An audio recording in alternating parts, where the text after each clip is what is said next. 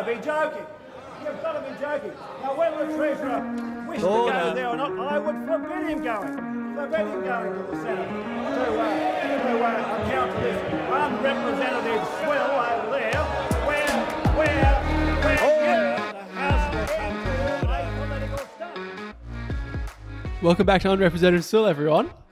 Hey Nick, how you going, mate? I'm great. Post-lockdown, Rob, how you feeling?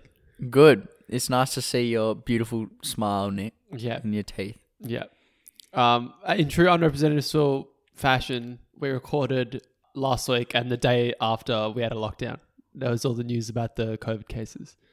Oh yeah, So forgot about that. So we didn't address it at all last week. That's why. It came out after the lockdown was announced. So it must have been a weird cast. Yeah, and we always think we're really relevant. We always like, Yeah. right on the edge of things here because we were talking about the climate Biden talks, summit. Yeah. We're like, oh, that's today. We're really cutting edge here. Yeah. Nope.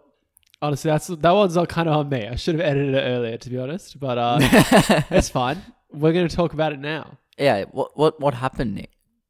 So on Friday, I was actually working at the bottle shop. Well, And I was do a bit of a job. Do I? I was working at the restore at that time, actually. We actually. Yeah. Oh man! So you got to tell me how it went there. But a Victorian dude basically tested positive in Victoria, and he'd previously done hotel quarantine in WA, and he spent 5 days walking around WA after he was done out of hotel quarantine. So he caught it in hotel quarantine, and then he passed it on to a woman he was living with during that time. And also there was one case of community transmission, I think, recorded on the Sunday, which was a dude at a restaurant that this guy had been to. So it did spread to people in the public, but apparently it just didn't spread at all after that, which is just, I don't know. This is, I got to come back to that question because I don't get it, Rob. But Yeah, fair enough. I was at the bottle shop on Friday and people went nuts. All these old dudes being like, yeah, I need 2 cartons of Emu. People really that. Yeah. And keep in mind, the bottle shop is open during the lockdown. But these guys, for a 3-day lockdown, they're like, nah, I'm going to need two blocks Emu cases. here. Jesus Christ. We had a similar experience. We had a few people come in and desperately order meat and cheese, which were also open during lockdown. Yeah. Like, why do You guys are people- open as well. Yeah. Right. Why do people melt so hard? Yeah, I don't know. I was also like popped out to the supermarket. Oh and my the supermarket lord. line was giga long. I went to the supermarket on Sunday, I think. Oh no, Sunday was Anzac Day. The Monday after Anzac Day. So the last day of the lockdown. And it was fucked. It literally couldn't have fallen on a worse weekend as well. Because supermarkets were closed one of the day because of Anzac Day. Oh no. So everyone was panic buying and it was like supply was limited for a day. Yeah, that's rough. So yeah, not great. Yeah. So in the end, it was only 3 positive cases.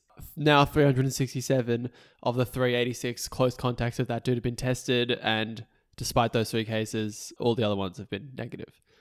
So restrictions look like they're going to end by this Saturday. Cool. Why does COVID not spread in WA, Rob? I don't get it. It must be something about the climate, right? Is this disease really... I don't want to spread misinformation. Yeah. But is it really fucking spreadable? Oh, Jesus. Man, we're going to get flagged and taken Mate, down. COVID's a conspiracy. Oh, It's set no. up by Bill Gates to put up 5G towers, right? Yeah, some of the patrons at the bottle shop genuinely believe that. I don't get it though. It's pretty nuts. The fact that it can spread to one person in a restaurant, but it did not spread to anyone else, and that guy who got it did not spread it to anyone else so far. Yeah, it's bizarre, hey? That is nuts. Like, we just have some kind of insane luck or something, or there's some shit going on that we don't understand. Yeah, very lucky. But there's big questions about hotel quarantine now, Rob. There is big questions about hotel quarantine. Because it's in the air, man. Well, also, this is the second time that it's basically been caused by hotel quarantine in WA. Yeah. And I think we saw a similar situation in South Australia when they had their little outbreak as well. Hey.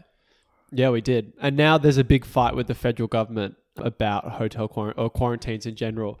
And Dan Andrews is also pitching into this fight as well. Yep. He's just this morning, he's spent $18 million on a plan for a big quarantine facility out in the country. And he's hoping that once the plan is done, the federal government will cop the $800 million that it costs to build it.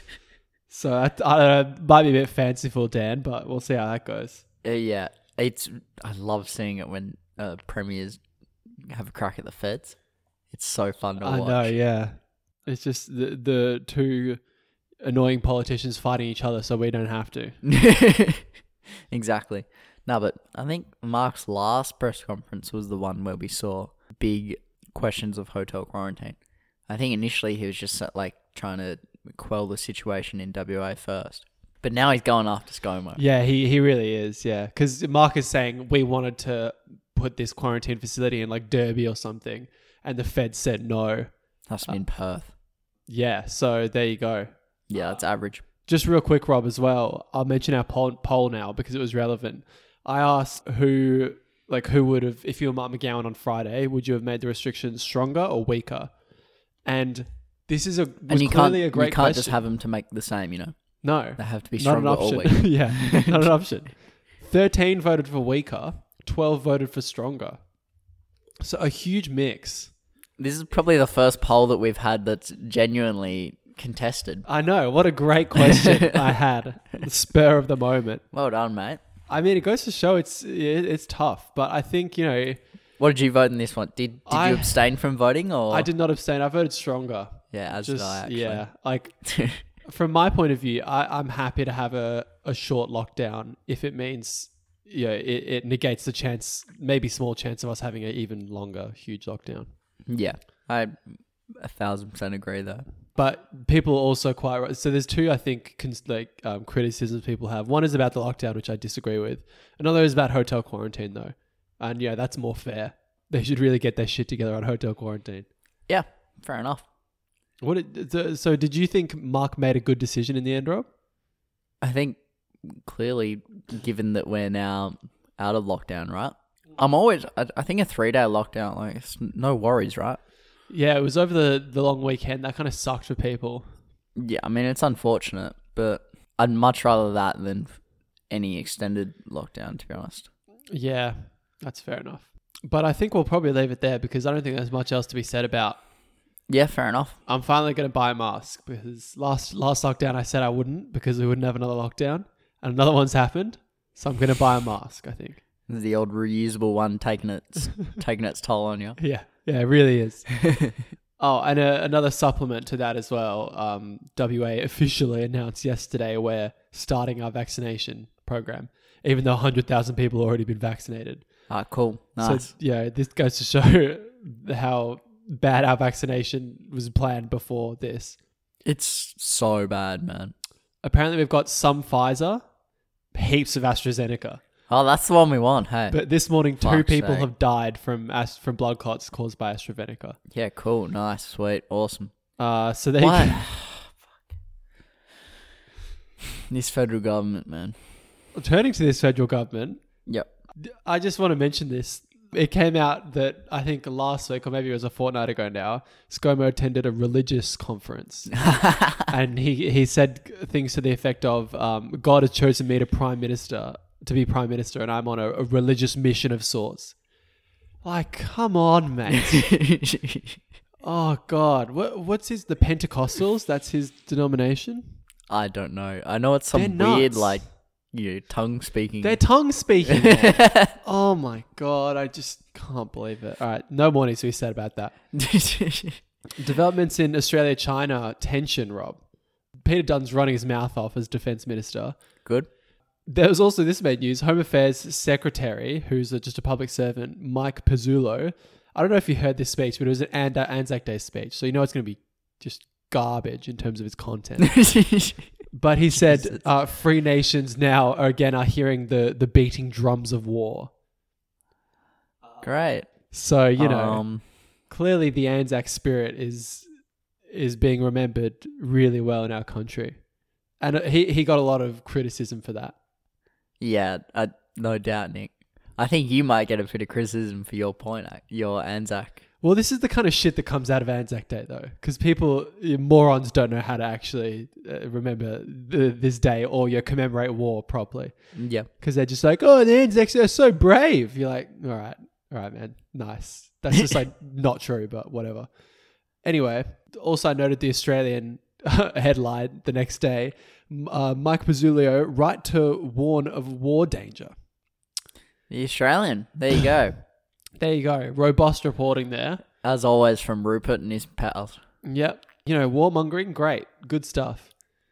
Fun. I can't wait for a war with China, Yeah. considering they've got a billion times our population. Considering they've got railguns on battleships, which even the US hasn't done yet. So, epic. Yep.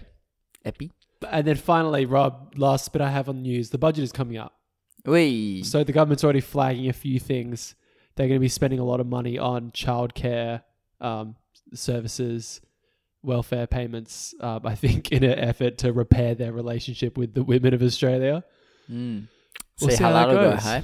Yeah. But that's all my news done, Rob. All right, Nick. That's exciting. I love that segment from you. Thanks, mate. I put a lot of effort into that. I can tell. So, Nick, what should we talk about now, hey? Big fella? Let's talk about India, Rob. Yeah, gladly. Let's. Because India not looking so hot right now. Yeah, not a laughing matter at And all, yeah, I don't despite even me wanna- entering with laughter. Because it's actually horrible. It's terrible. Yeah, this is the biggest spike and outbreak we've seen, full stop, in terms of total numbers, really. In a single country, that is. And it's so interesting because India was always sitting there as this 1.2 billion population country, not very wealthy country. Everyone was always like, this is a ticking time bomb. COVID will go nuts here. But last year, they were doing fairly well. Yeah, the most they ever got was about 100,000 in a day. And that was in September. Yeah. And now it's just fucking off the charts. Yeah, and it was a bit of a mystery, like it is in WA somewhat, how COVID wasn't spreading in India last year. Granted, it was spreading to some extent. And also, the lockdown policy that Modi did last year just meant that migrant workers just died because they couldn't buy food. Nice. So, there's all that kind of stuff as well. But COVID wasn't spreading. You wouldn't say it was out of control. No, it's very much within control. And by God, the Modi government, the BJP government, really milked that. They were going hard, ramping up the hubris, saying, look how well we've done. Look at the developed countries. They're doing so poorly compared to us. We've defeated COVID. They were saying some shit like that. Yep. And this is why, Hindu nationalism is here to stay, etc. Yeah, exactly. And as a result of that as well, they were a bit lax on their vaccination program. I mean, they had vaccines coming in. Aren't they a big producer of vaccines, actually? I think they are. Yeah, because they are. Because India was donating heaps of its vaccines to that program where they're sharing vaccines to developing countries. So, quite a noble thing. I think there's a bit of vaccine diplomacy going on there. Yep. But they've since stopped that. Very late. They have to now. Because, they have to. But vaccines weren't even picked up that much by the public. Apparently people weren't willing to do it, really, because they just didn't see a point. Yeah. Yeah, because they defeated COVID. They did. And that's what the government told them. Now things are so bad. It's really harrowing, some of the images and stories that are coming out.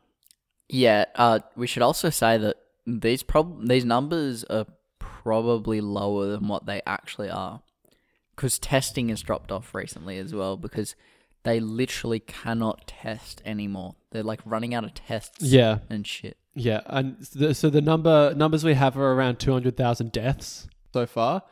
Likely, I've heard people saying 10 times more than that. Yeah. Because the crematoriums are full. You have to wait days and days to get a body burned or buried. We're seeing things like those mass funeral pyres. People are burning their loved ones' bodies in the car parks of hospitals because there's just not enough room anywhere else. Hospital beds, there's no hospital beds in Delhi, basically. Yep. The health system is completely fallen apart. Hospitals are running out of oxygen. Ran out of oxygen. Even the high tier hospitals have run out of oxygen, and 30 people just die overnight.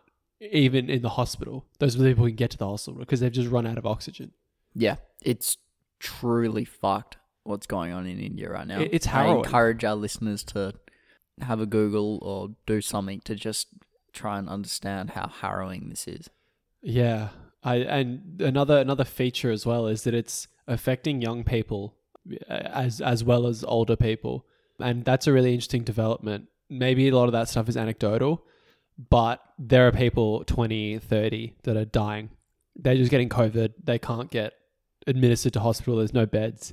Their oxygen gets low. They just die of a fever. Far out. What's interesting to come out of this is that people are saying the rich-poor divide between healthcare in India that's existed for so long has crumbled because even the rich can't even get hospital beds. Yeah, it's fucked. I don't know how much I can emphasize how It's a fucked it is. hellscape. Yeah, hellscape's a great way of putting it. The politicians, journalists, lawyers, very wealthy Indians are going on Twitter pleading for hospital beds or O2 for their loved ones, and they can't access it as much as other people can't because there's just simply none left. It's completely fallen apart. Yeah. And what has the government done, Rob? Well, the government said nothing to see here, So we've seen, actually, this is almost since Modi's come to power in 2014, really. We've seen a slow, degradation of Indian democracy, really. And basically, Modi's and his BJM government has said no criticism. Basically, there's no criticism towards us. We don't know how this has happened. But you're spreading misinformation if you say it's our fault. Yeah, press freedom has nosedived in India since the BJP government under Narendra Modi has come in. And yeah, they're getting to the point where they're just saying to journalists, you can't print that, it's misleading information. And you can be actually imprisoned for life if you disregard that. Which is good. Things that happen in democratic, societies. Yeah. Imprisoning journalists for reporting. Yeah, it's honestly hybrid regime kind of stuff, Rob, isn't it? There's just Not that we agree with the hybrid regime model. No. The hybrid regime terminology is very problematic. Yeah. But yes. Yeah, there's a lot of papers on how problematic it is, not many on what you should say instead. Exactly. But yeah, the government's handled this really poorly. Up until last fortnight or last week, Modi was still electioneering. Yeah, he was doing rallies and stuff. Yeah, he was doing rallies with huge crowds of people, and religious ceremonies were still allowed even while it was getting really bad. Yeah, the government is basically, this is corrupt ineptitude. Corrupt ineptitude. Criminal negligence, really. Yeah, truly. So 200,000 deaths, likely between 2 million and 200,000. And more to come. More to come. Corrupt, criminal, any other C word you can think of, Nick. And this is entirely consistent with the character of Narendra Modi. He is an evil, evil dude. Yeah? He really is. He's such a threat to democracy in India and the region. Yep. I mean, I just can't even begin. We haven't even touched on, I think we've talked about this maybe once before, but his party is a Hindu nationalist party, and they discriminate against the Muslim populations in India. They flout democratic norms and are undermining democracy in India. It's really terrible, Rob. Yeah. So hopefully this is a, waking sign for the Indian public, because they still have elections at least, right? Yeah. Those haven't been tampered with too much just yet. Yeah, I believe there is some kind of voter suppression that happens in those villages. You'd imagine particularly in the north where you got a Muslim majority. Yeah. Parts. Yeah. You can't suppress the whole nation if everyone hates you, right? And I think the tide is starting to turn anyways with this outbreak in particular. You know what, Rob, though? The next election isn't until 2024. Yeah, they don't do elections, and they do elections every 5 years. Yeah, though. it's a fiver. And it's just such a shame That country's because gone. India was a bastion of democracy once. They were. It was that big exception to the rule of developing countries can't do democracy very well. It was, truly actually amazing how democracy survived in that country where there are, impoverished villages where people can barely sustain themselves, can't read or write, but they still vote. It's amazing. And it's still the biggest democracy in the world in terms of population. Yeah. Yeah, it is. Which is nice. But no, that's slowly falling away, which probably isn't the big story here, but it is definitely a side story to the absolute carnage that is going on with the COVID-19 crisis there. Yeah, I would place this blame squarely on Modi. I think. Yeah, it'd almost have to be. It is entirely on Modi, right? Yeah, India is susceptible. I think everyone can agree to that. Yeah, it But- should have been much more careful. Negligence. It was so bad. Yeah. Hopefully things get better. I encourage people to Google this and do some research of your own. Also, if you look on Google, the dot that India has, people know what I mean by the dot. On its on its like map of 14-day cases, yeah, it's like just the entire of Asia now yeah, it's to the represent India. biggest outbreak in the world so far, right? Yeah, Ever. ever. That's including like what happened in China to start with, and Brazil. the US. Yeah. This is fucked. And Hopefully this gets rid of Modi. Truly evil guy. 2024, man. Have to wait around. Fingers crossed. All right, Rob, should we move on?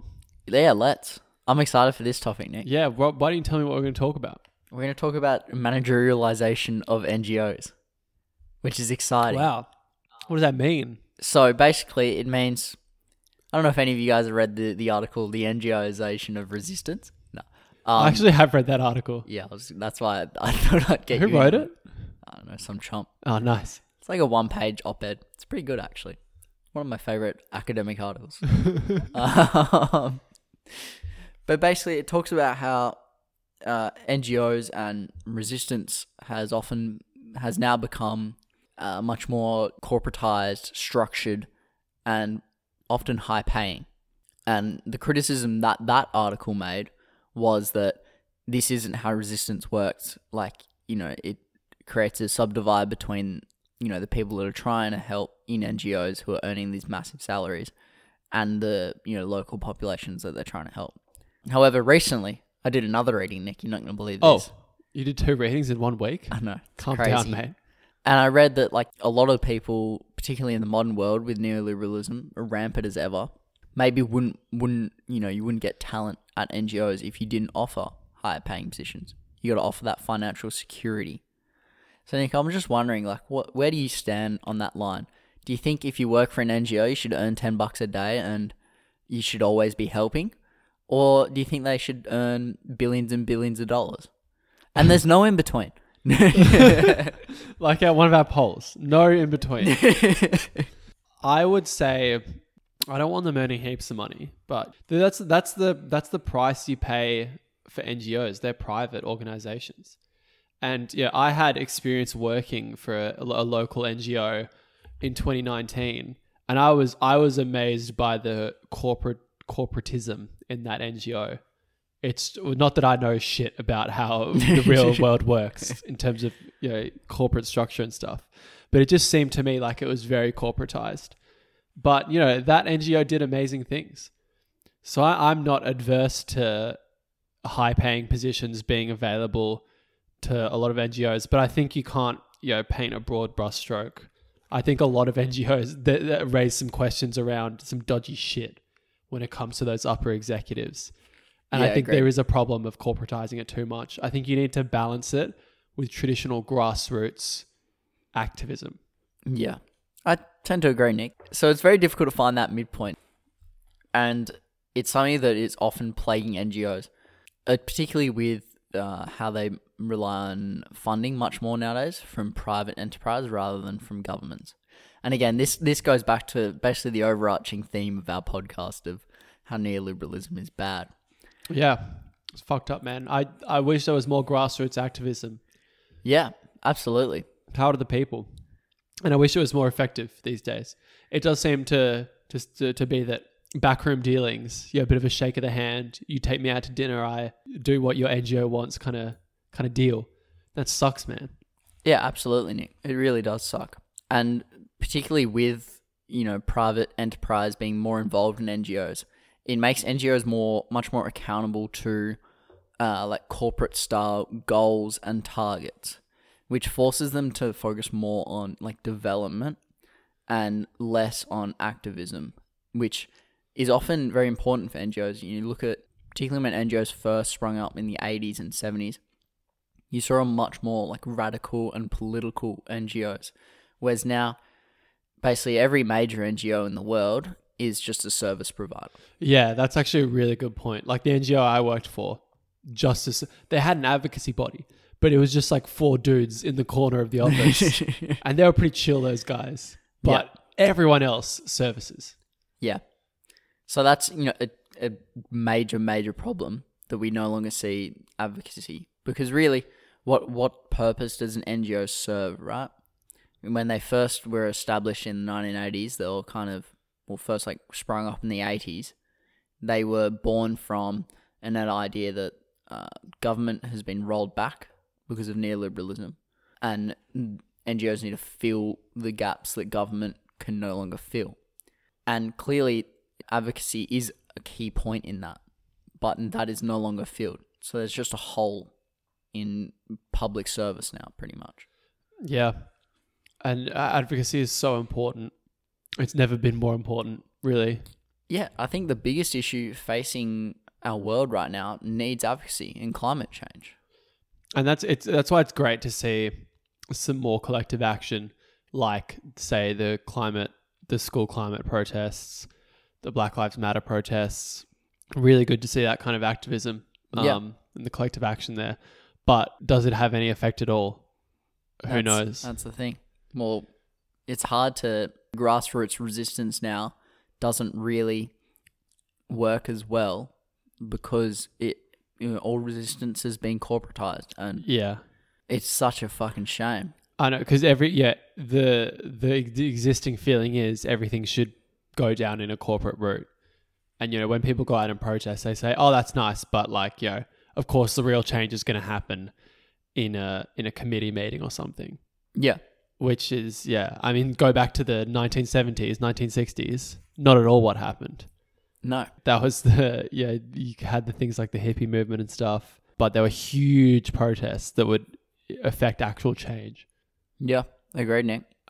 Swing the minds of the people, Rob. Yeah, it sucks again. And I think, once again, that's mainly because these NGOs aren't accountable to grassroots people. They're accountable mainly to their donors. And that's a clear problem because donors aren't that worried really about development. They're worried about, what their money is doing and how it's achieving their goals within that NGO. So again, that always comes back to real services and figures rather than advocacy and other things that NGOs can do. And it forces NGOs also to be much more rigid. They can't do spontaneous things. They have to, do a goal, complete it like a corporation. And that's just not what an NGO should do, right? Yeah, it seems to just mesh with the overall machine of government in terms of providing services.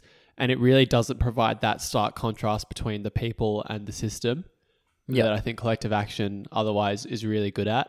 And that's why advocacy can be so strong when people are out on the streets protesting. It really does seem that they're a lot more closer, NGOs, to the government and less adversarial. And that, I think, results in a shift to service provision rather than advocacy. But we should probably leave it there, Rob. Yeah, Nick. That was a little insight. Great topic. Yeah. Insight into what Rob's studying and what me and Rob studied last year. Yeah. All right. We'll see you guys next week, Nick. Do you know our socials? At Unrepresentative Swill on Facebook, Instagram, and YouTube. Correct. And at Unrepresentative Swill Podcast on Twitter. At Swill Podcast. At Swill Podcast on Twitter. Nice. Keep an eye out for the poll, everyone. Great to see you guys engaging with the poll. Hopefully it'll be another great question this week. Oh, I'm sure it will. Hopefully it splits people like last week. Yeah, we'll see. See you then.